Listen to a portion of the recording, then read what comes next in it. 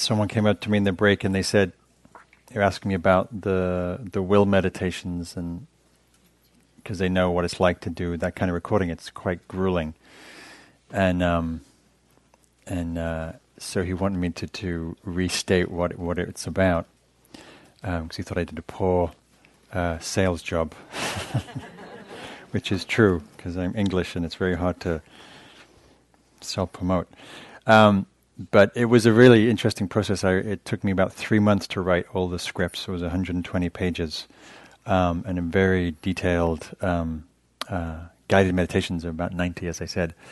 So it really is a good resource if you're wanting support in your daily practice, which many people need, to go through systematically different areas of life and practice and meditation.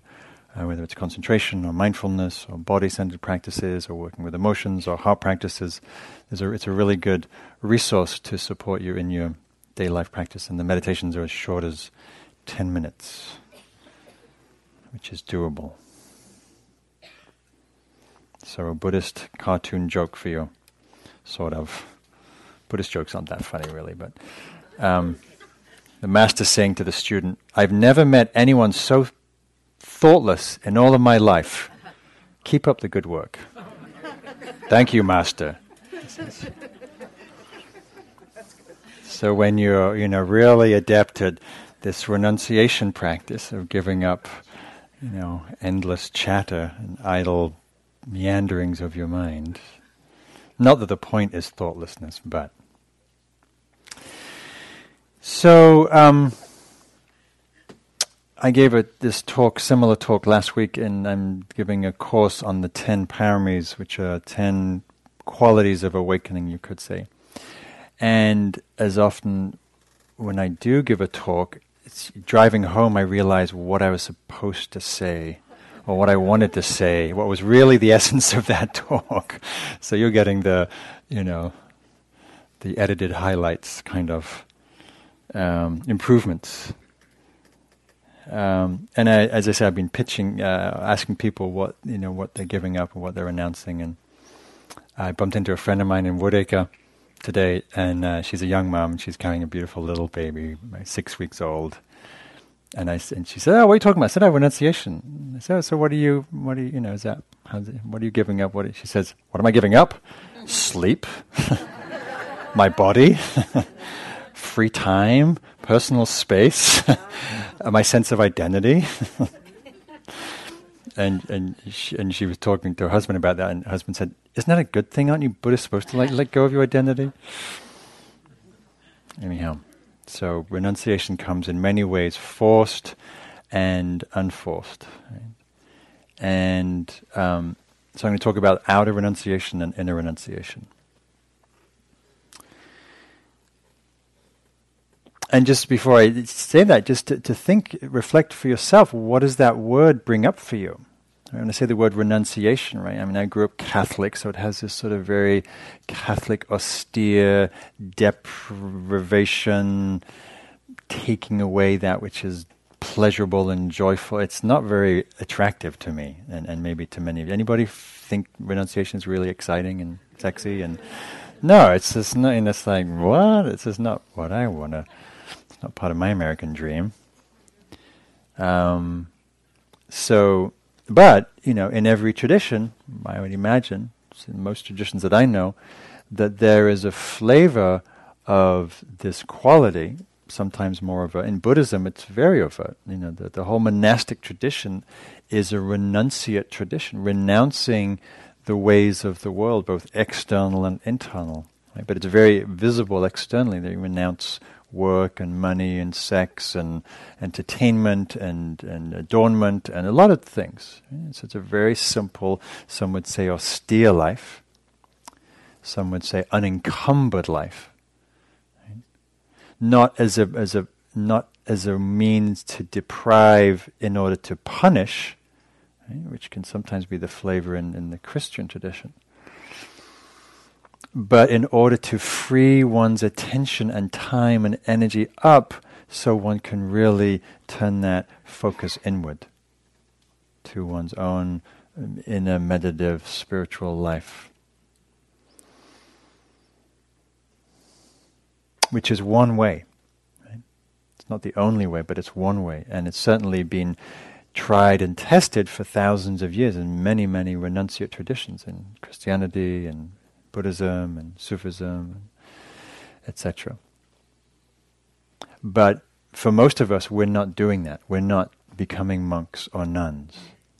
I hadn't thought about it. I was on my way to get ordained once upon a time in the middle of my meditation years, and life had a different idea of what I should do. It didn't happen.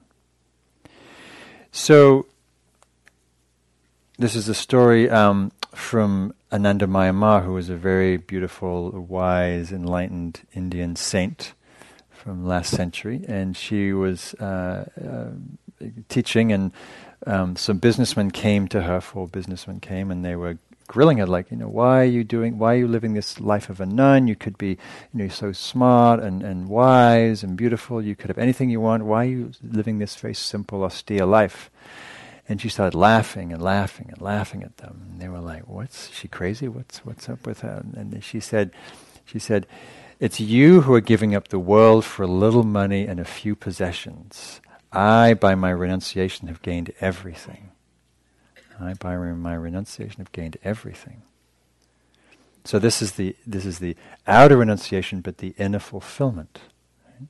So it might look austere and depriving from the outside, but there's not necessarily inner experience. So the Buddha, in a converse way, grew up in a very wealthy, affluent, princely style family and position and lifestyle, and saw that wasn't going to alleviate these very burning existential questions of what does it mean to be awake? What does it mean to be free? How does we find peace when we know we're going to get sick and old and die? What's the salvation from that? And so he felt like his princely life was actually cluttering up his perspective and understanding, and so he left it all and became a very ascetic monk for many, many years, well, the rest of his life, as a support for that journey of awakening.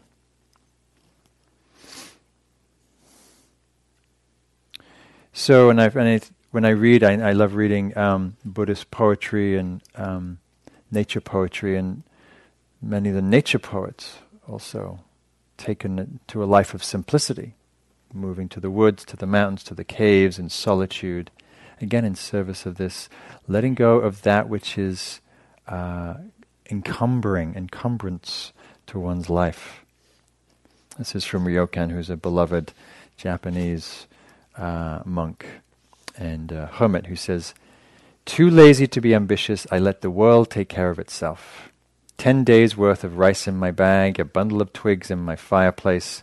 Why chatter about delusion and enlightenment? Listening to the night rain on my roof, I sit comfortably with both legs stretched out." That's another one. "The plants and flowers I raised about my hut, I now surrender to the will of the wind." And so as you read his poetry, it's just filled with this incredible serene simplicity that comes from a quality of simplicity in lifestyle. And just being up at the retreat, thinking about the context of retreat. The retreat is a form of renunciation.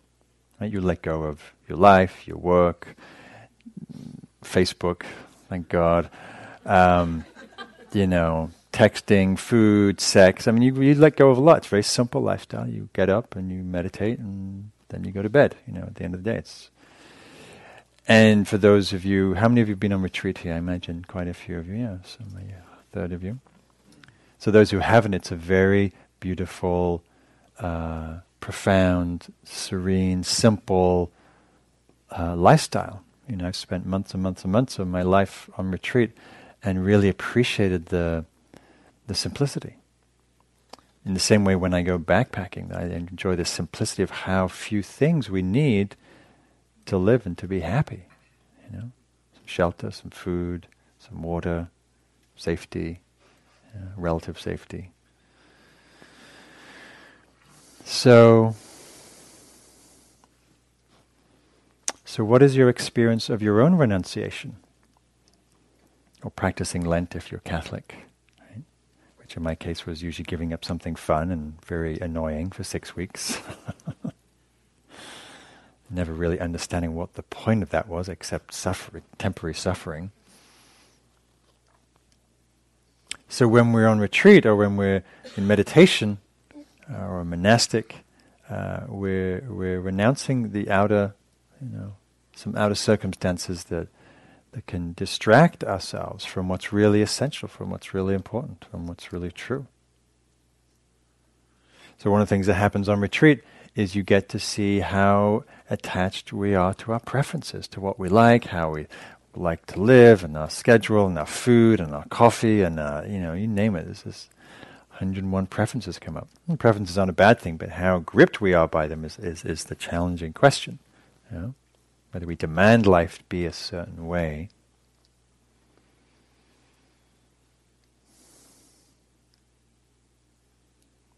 I was happily not practicing renunciation at dinner. I had 3 poppadoms, which I'm now feeling the ill effects of. When we don't practice renunciation, sometimes we, how much do we indulge? We're supported in this culture.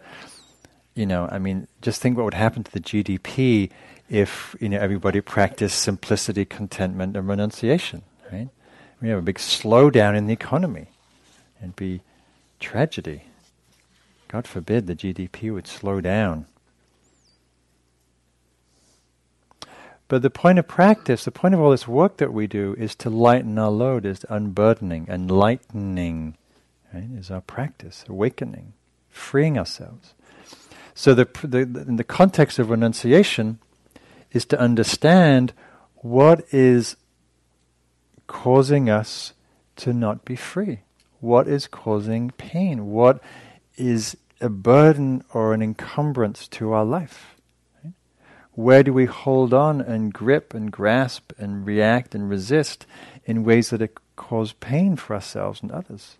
And there's many, many ways that we do, many ways of, and I'm going to describe some of them just to kind of pay attention to, what would it be like to practice renunciation or letting go or relinquishing or releasing or not holding on in relationship to these things? And the Buddha said, when someone asked him, how can you condense all your massive, teachings? Like there's this extensive body of teachings that sometimes is quite overwhelming. And this person said, just give me the essence of the essence. I don't have time to do all that stuff. Give me the kernel. And he said, nothing whatsoever is to be clung to, is to be held onto, is to be attached to. Nothing whatsoever is to be gripped, to be grasped. That's the essence of the teaching. So the practice, the essence is releasing. Renunciation, not holding on. So that's really the invitation. Where do we do this that causes pain? Then we can do this that allows ease, allows relaxation, allows well-being.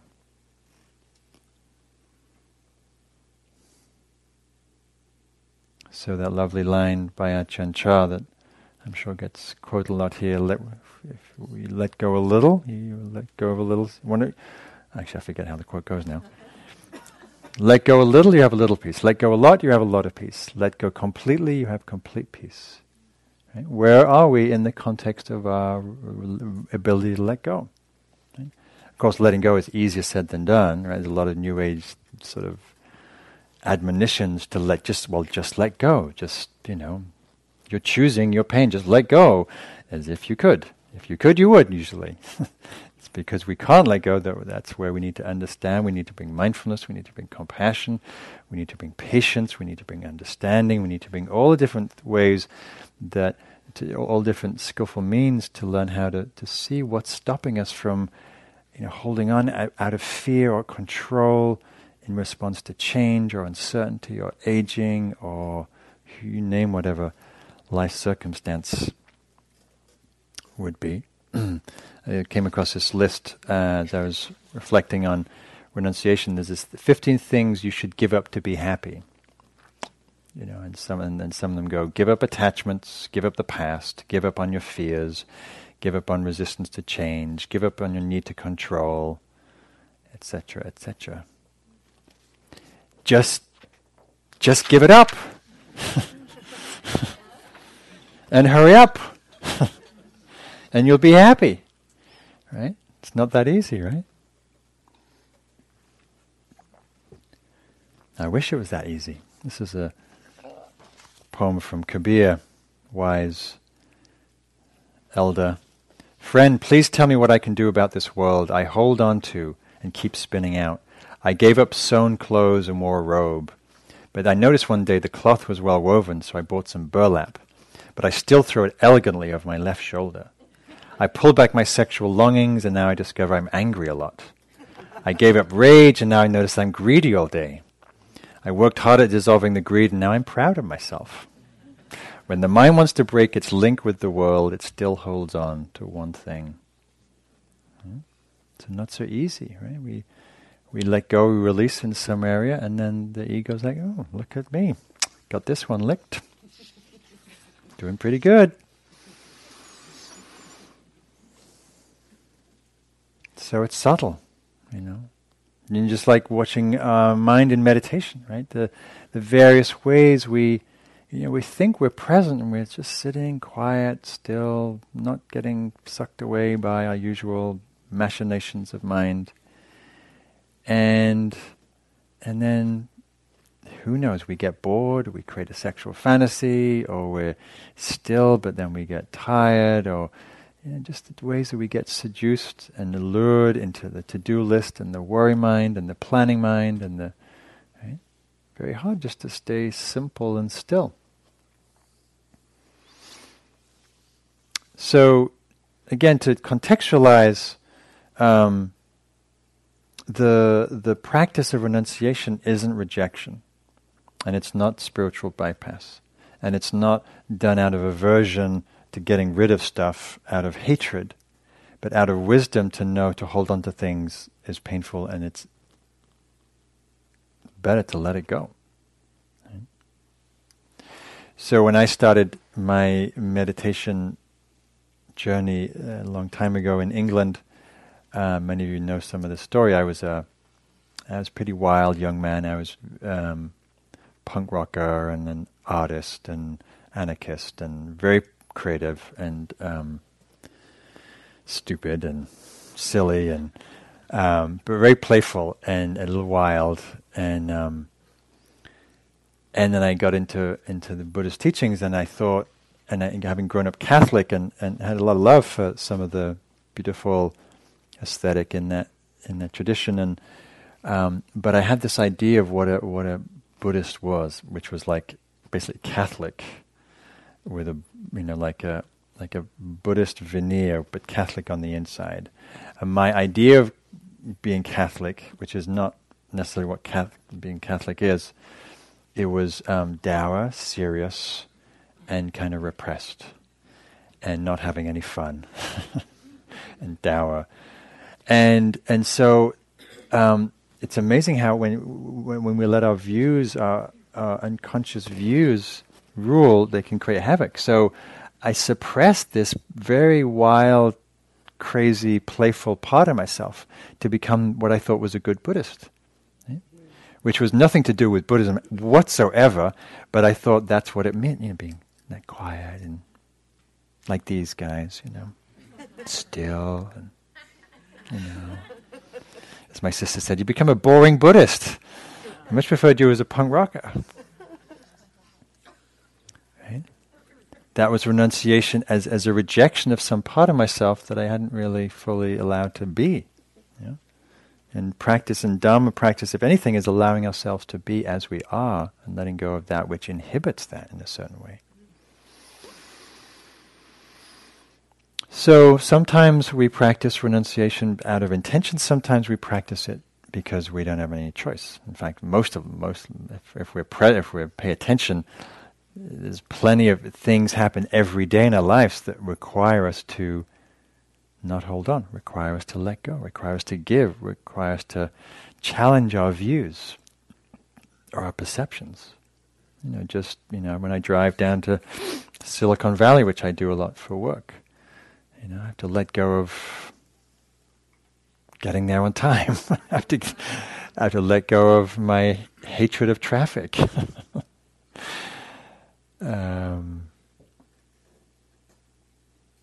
So, just think about the circumstances of your life and the ways that you are encouraged, if not shouted at, to let go of your ideas or your preferences or your views. It's a great story from Ryokan, the poet, when he is one day goes into his little shack in the woods, and he realizes he's been broken into, and his little rice pot, his rice cooker's stolen, and his kettle and his incense and whatever few possessions he had. And he writes this haiku. He says, left behind by the thief, the moon at the window.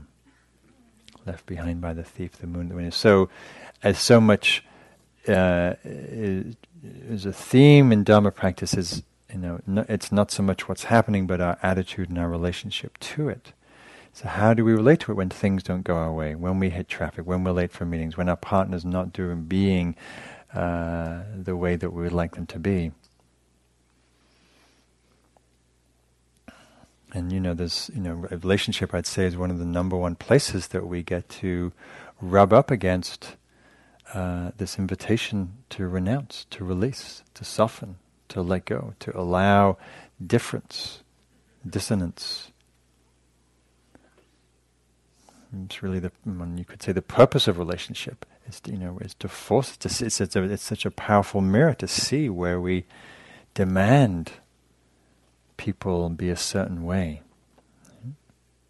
Or parenting, another very powerful way. And I've watched so many of my friends recently watch their kids leave home, and it's heartbreaking and terrifying, and a relief.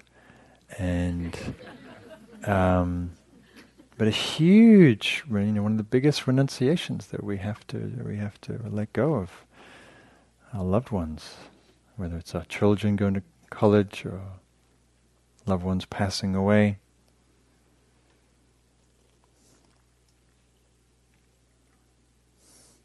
So I want to just talk about some little ways, stepping stones, or areas to think about where we can practice this quality, which we sort of do ordinarily anyway, but just to bring it a little more into consciousness.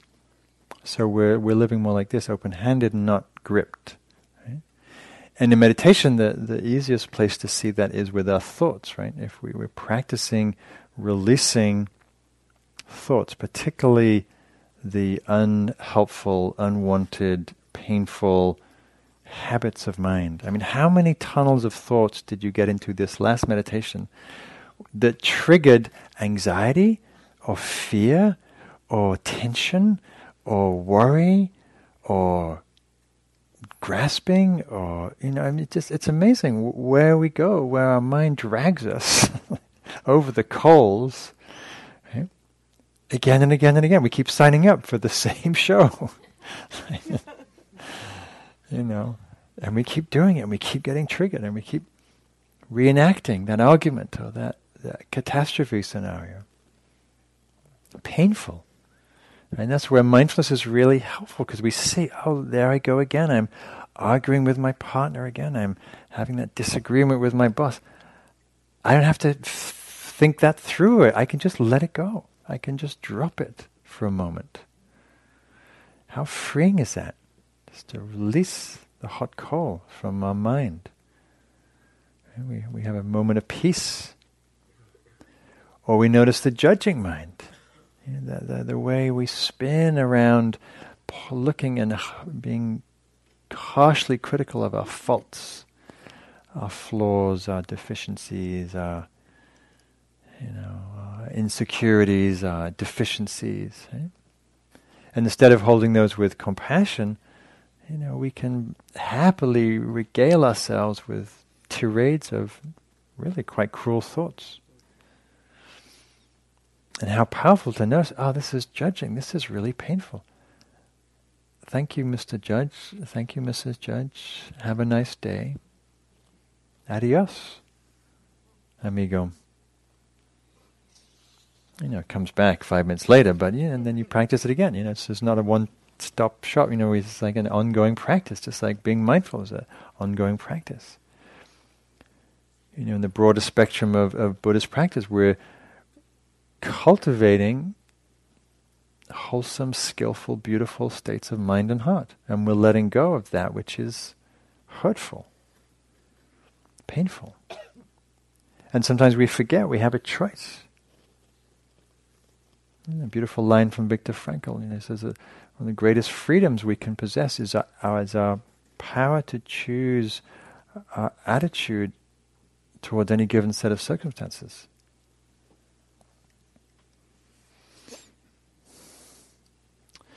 So another place to reflect on this quality of releasing is around our views. Right? How entrenched and attached are we to our views? Right? Which of course are correct, right? Because they're ours. How could they not be? Right? And just watch the debate I think is happening tonight or tomorrow night. Tonight. The primary, right? Yeah. Oy vey. Talk about attachment to views and opinions. Right? It's toxic. Can be. But to see the views you have about yourself or others that cause a lot of harm, right? Particularly the views that have the word should in it. Right? We have a lot of views that have the word should. I should be further along in my spiritual development. I should be further along. I should be more mature than I am by now. Right? What a painful view, because you're never going to remedy that. It's like you are where you are, and then there's a view saying, well, you should be over there and not here. Well, that's misery, if you believe it. Oh, my partner, you should be different than you are. That goes down really well. So try that when you go home tonight.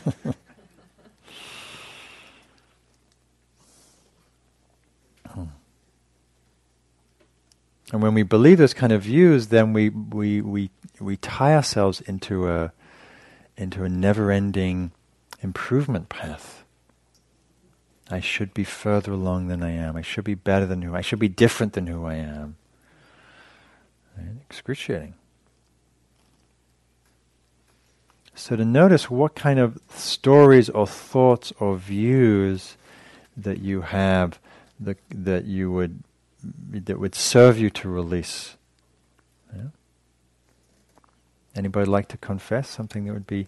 We'll do a renunciation confession time. Anybody like to say what would be, or what have you practiced releasing or renouncing? Yeah. Anybody like to share? Any Buddhist Lent practitioners? I'll share one. So my friend was asking me up the hill. She said, "So what are you renouncing?" I thought, I just talk about it. I don't do it. No, I said, well, interesting. She said, I've just recently become vegetarian again, which is a renunciation for me because I really enjoy eating and I enjoy the taste of meat.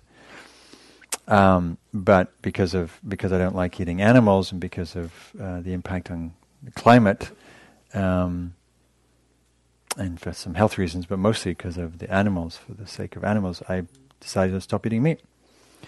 And I was up in the mountains this weekend, and it was cold, and my friends were eating these big, delicious-looking, juicy bowls of Irish beef stew, like the thing. If you eat meat, that's the kind of thing you want to eat in the mountains, like hearty beef.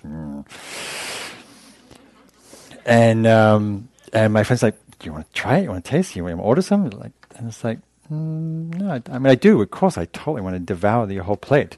But I don't want to harm animals through my food choices anymore. It's as much as I can, and that's my renunciation. And it feels actually very wholesome. I feel very light that I'm making that choice. And I'm not saying anybody else needs to make that choice, but for myself, It feels, and this is a really important point around renunciation, there's a lightness that comes from it. It sounds heavy, it sounds burdensome, it sounds like a drag. Oh, I've got to give up this thing.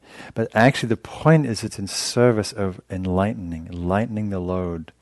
Right? And that was a very interesting example. There's a certain, the Buddha calls it bliss of blamelessness, when we live ethically, when we give up, when we renounce harming through our actions, through our speech, through our words, through our sexuality. Right? We feel lighter. Our mind feels there's more buoyancy in it. Right? That's the point, is to lighten up in a certain way. Right? So releasing the heavy stuff, the hard stuff, or what we can, at least to soften it. So I'm going to just run through a little list here of things, and then maybe people might want to share. So some of our mental habits, right? What would it be to give up complaining? And I was teaching in the class last week, this a person that noticed how much she complains about things. And then when she practices gratitude, she realized there was no room for complaining. Right? Because she realized how much she has. She lives in Marin County. She's, has a very nice life. Thank you very much. And so the remembering to be grateful, right? Encouraging that sense of well-being, and cuts through the negative seeking mind of what's wrong. Or the if only mind. If only my body was different. If only I'd started meditating 20 years ago instead of last week. It will be better. What about the pattern of resisting? Right? Sometimes we just have a habit, and really what I'm pointing to in this list is habits. Right? Sometimes we just have a knee-jerk resistance to things. Sometimes I have a knee-jerk resistance to new ideas. And my first response to, hey, let's try this, like, no, that doesn't sound like a good idea. And I see that, and I see it's just a fear pattern in me. So these are a few really interesting ones to practice letting go. Blaming. How often do we blame? If you haven't watched this wonderful RSA short by Brene Brown on blame, it's 2 minutes short, and you watch it on YouTube. Very wonderful. Brene Brown, psychologist. She talks about how blame comes out of the mouth because we can't tolerate the feeling, so we look for the first, quickest, easiest person to blame to relieve ourselves of the distressing emotion. Very toxic, very painful for everybody. Right? We think we momentarily feel better, but not really. Or comparing. What a great thing to let go of. Comparing. How often do we compare ourselves? We look around, who's a good meditator, who's better dressed, who looks cute, or whatever. We do it a lot. And has it ever made you happier? Right? We're just scanning nervously to see where we fit on the spectrum of spiritual hierarchy on a Monday night, What a setup for, misery or delusion. As if we know, right? Who knows?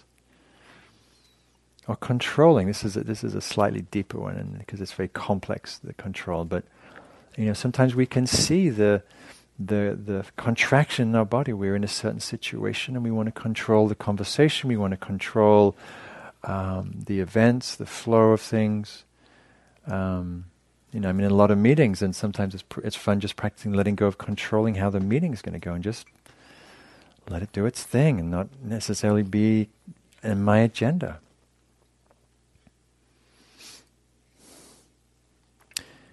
Letting go of the habit of entitlement, which is also quite hard to see, because generally we don't see our entitlements, just as we don't see our privilege. So it requires a more subtle awareness to turn the attention back to how we might be unconsciously walking about with a lot of entitlement or privilege. For me as a white male, be walking around with an consciousness about my own privilege, for example, right? And having some self-reflexive awareness about that.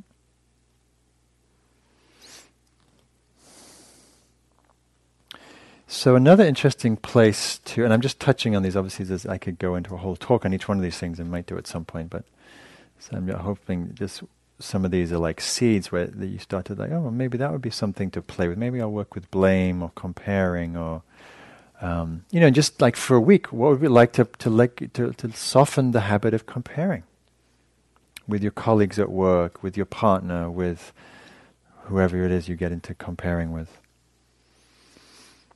So another place that's useful to pay attention to is our relationship to time, because we suffer a lot around time scarcity. That was one of my renunciations for this year, was to try and soften the belief or the grip around time scarcity. There's not enough time, right? Or the perception there's not enough time, which is just a concept, an overlay on life that causes contraction and fear and rushing and tension and frustration when things don't go smoothly or quickly or whatever. This is a poem from poet Hafez about time, and he says, what do sad people have in common? It seems they have all built a shrine to the past and often go there and do a strange wail and worship. What is the beginning of happiness is to stop being so religious like that. So, again, not necessarily so simple, but to see how we keep trying to create a better past. Right? Through our mind, through our machinations. In the same way, we orient to the future. Right? And believing in the castle of our future, of time. Right? We believe that the future's real. Is the future real? Is the future really anywhere but here?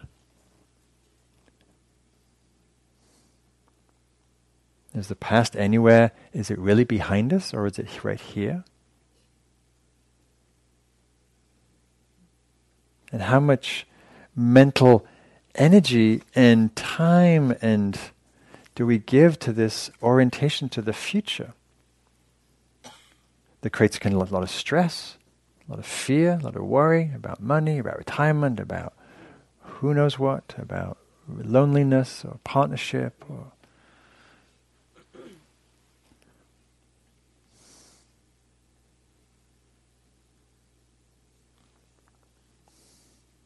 really what the Buddhist teachings are pointing to is to renounce, our ignorance, renounce our delusion,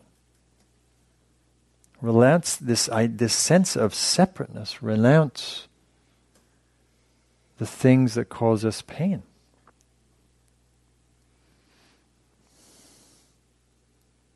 So one of the ways that we're a little deluded is our understanding of time and our lived experience of transience. Right? We like things to continue. Well, we like the good things to continue. We like the bad things to not continue.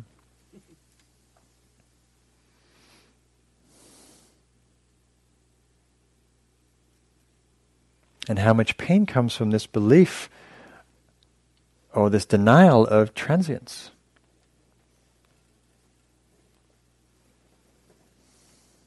Like aging. Is anybody aging here? It's fun when you ask a younger group that, because they don't all put their hands up. At a certain point, you realize nobody gets a free pass with that one.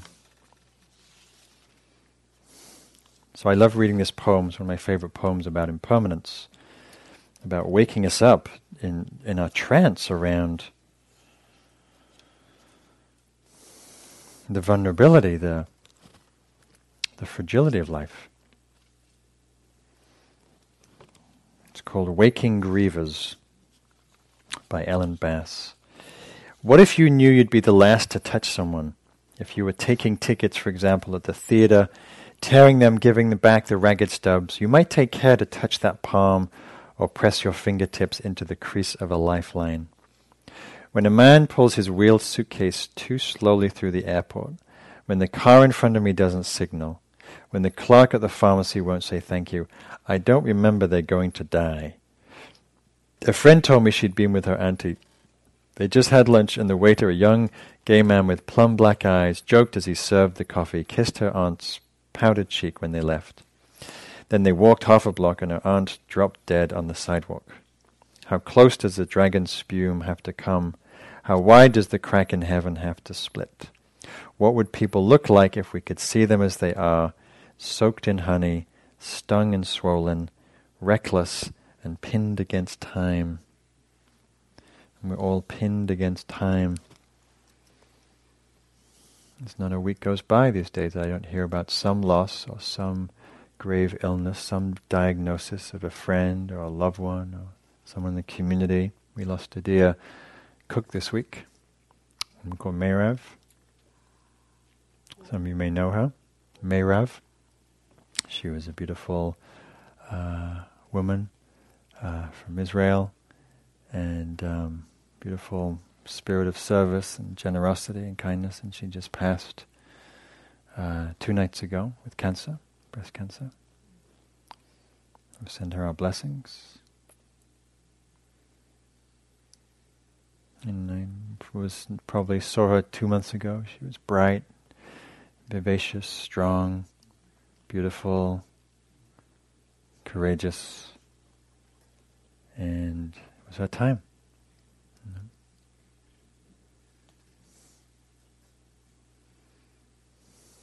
And sometimes we have to renounce the not understanding, that we have to understand the mystery.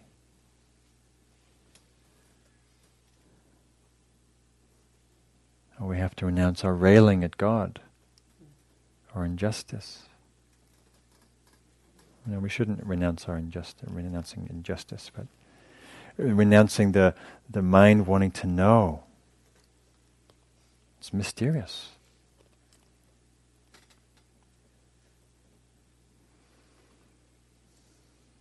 So where the Buddha, this is the last piece I want to talk about, where the Buddha orients the thrust of his teaching in renunciation is around the deep seam of the wanting, grasping, clinging mind.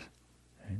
That part of us that reaches out, that longs for and holds onto and grabs in a very sticky, controlling way experience, people, things.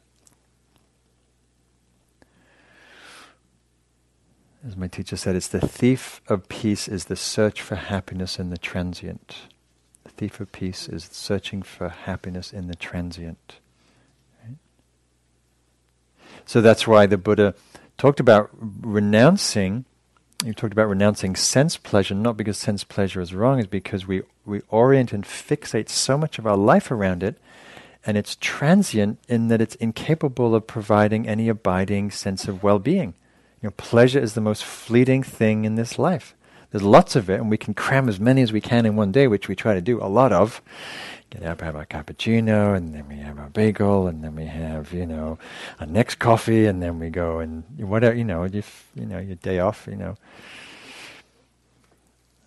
It's okay, so not a bad thing to do, but it doesn't lead to, it's just endless, this pursuit.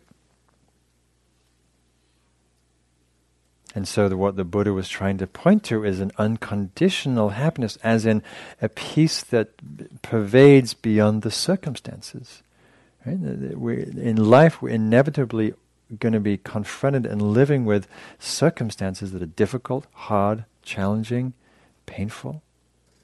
Right?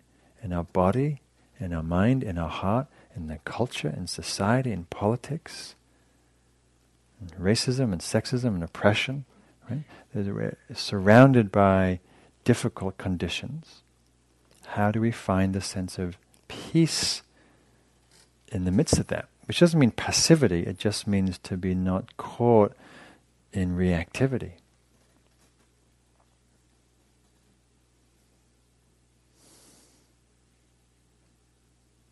So this is very mysterious because this force of wanting, right? It's innate to life.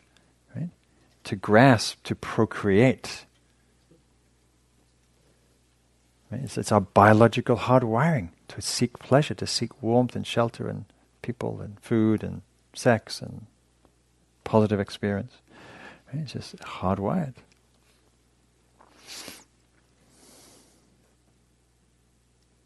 This is there's a ad from God knows what magazine, English magazine, and it's for lips gloss, and it's from Dior, and it's called Addict. Addict. I could do some right now after being in the mountains, actually. Right? And I have all kinds of these funny cartoon, not funny, they're sort of weird really, but how our culture is oriented around addiction, grasping. Right? There's a cat food called Crave. It's kind of weird, So we're oriented in that way. We're oriented towards that external orientation to happiness. And so we want to see that. We want to see that hook, that pattern, that habit. So there's a couple of people walking by a store, and the store says, "Things no one wants." And there's a couple walking by, and the one person says to the other, "Let's just stop in here and get her a little something."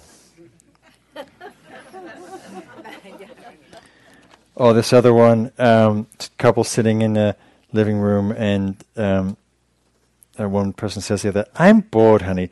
Let's buy a house in the country that has lots of problems."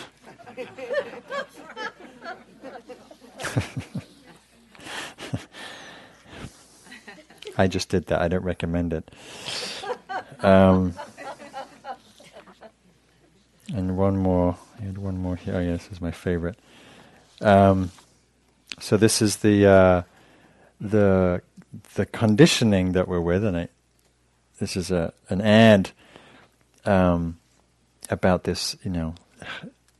The way that we are brainwashed into wanting. I just watched the Super Bowl ads yesterday, and which one I think they were interesting actually this year. But boy, the amount of brain power that goes into creating advertising that's seductive, right? I mean, it's just a megalithic industry. All in the service of wanting, seeking, grasping that which we don't have.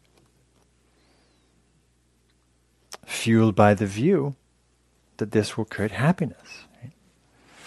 So Spence, who is a meditator, sitting in front of all of his, you can't see all of his stuff. He's got his canoe and his scuba and surfboard and golf clubs and computer and guitar and bike and skis and dog and truck and my God knows what else, yoga mat. And he's meditating like this, which is always weird because that's really painful after about 2 minutes. Unless you want to build your triceps while you're meditating. Spence has put a new twist on an old philosophy. To be one with everything, he says, you've got to have one of everything. That's why he also has the new Ford Ranger. He can seek wisdom on a mountaintop, take off in a hot pursuit of enlightenment, and connect with Mother Earth by looking no further than into the planet's coolest 4-door compact pickup. He says it gives him easy access to inner peace, which makes him one happy soul. So there you go. Ford compact pickup.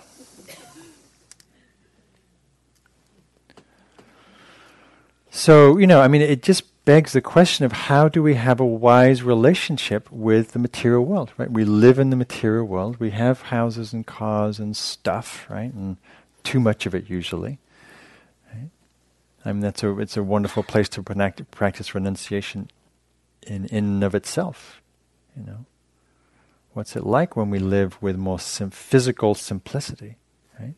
Does anybody like having a closet like overly stuffed full of stuff you don't even like going in because there's so much stuff in there and you just don't want to deal with it, so you rent a storage unit and you put more of it over there? It does not lead to happiness. Stuff does not lead to happiness. Leads to management. We need to manage it, take care of it. And of course, we need basic stuff to survive, and there's nothing wrong with beautiful things and practical things. But to examine our relationship, because it's all about our relationship, is this conducive to well-being and freedom and peace, which is really what I'm seeking from these things, or not?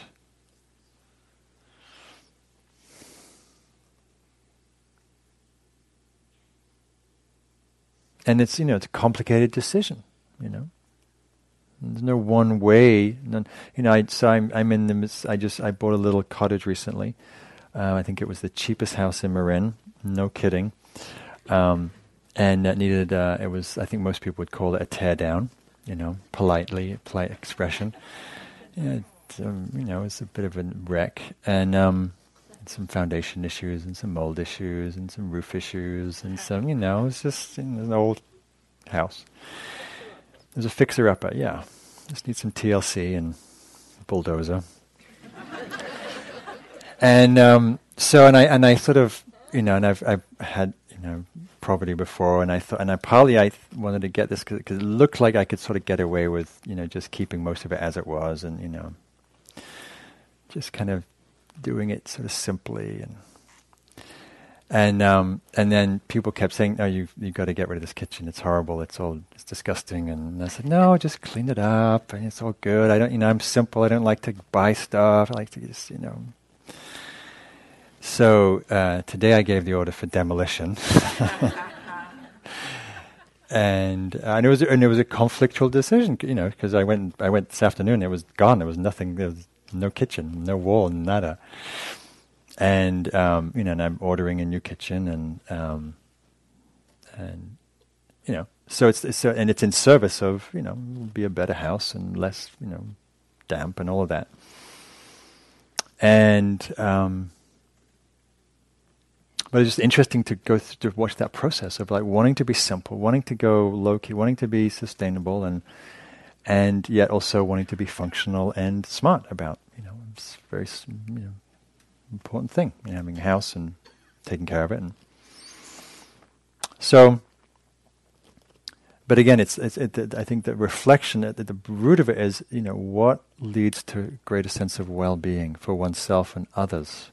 And this is a great line from Tilopa, a great Indian saint, who said, "It's not the outer attachments that bind us, but our inner attachments to them. It's not our outer objects and things that bind us, right? It's not about the kitchen or no kitchen, new kitchen, no kitchen, or house or no house, or whatever it is you're in relationship to. It's your relationship to it, right?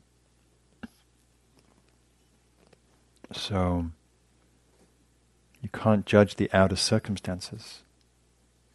You can't know what someone's inner entanglements are. I've seen people be more attached to an old beaten up old backpack than to a beautiful home. It all depends on their level of entanglement, enmeshment with it. So, just a few last things. And I've touched on this a little bit earlier, to think about what supports releasing, what supports renunciation, what supports letting go for you, what supports allows you to release. So gratitude, I think, is a beautiful practice. Gratitude that helps us realize how much we already have, allows us to not hold on out of scarcity or fear. Okay? Generosity, also another beautiful antidote to the hoarding, clinging, is another open-handed movement. And then lastly, simplicity. I was just seeing a teacher that I work with today, and she's been going through this process of decluttering her house. And every time I go into the office, there's less and less stuff. And every time I go in, it feels cleaner. Not because she's been cleaning, but it just feels clearer. It feels simple, and it's very zen in a certain way. And it's cool, and it's quite delicious, actually. And again, not that we have to live like that, but there's something in the spirit of that simplicity that's actually very harmonious.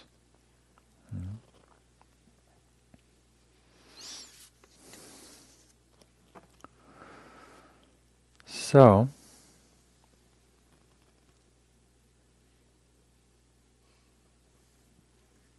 I'll leave you there with this Zen cartoon. So there's a couple of monks sitting in the Zendo, and one has asked the other, "So, what's going on here? What happens?" And this old wiser monk says, "Nothing happens next.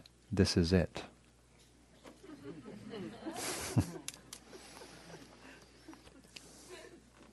Nothing happens next.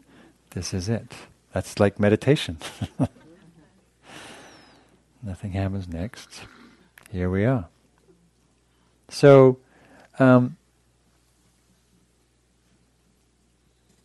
what I invite you is to,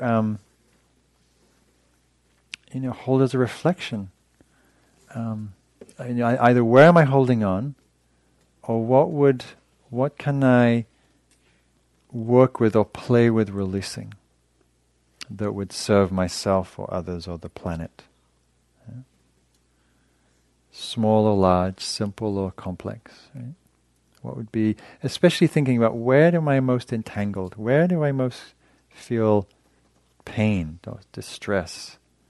And what would allow a little releasing, softening, opening, yielding, surrendering, letting go. Okay, thank you for your sustained attention. I didn't mean to talk so long. Thank you.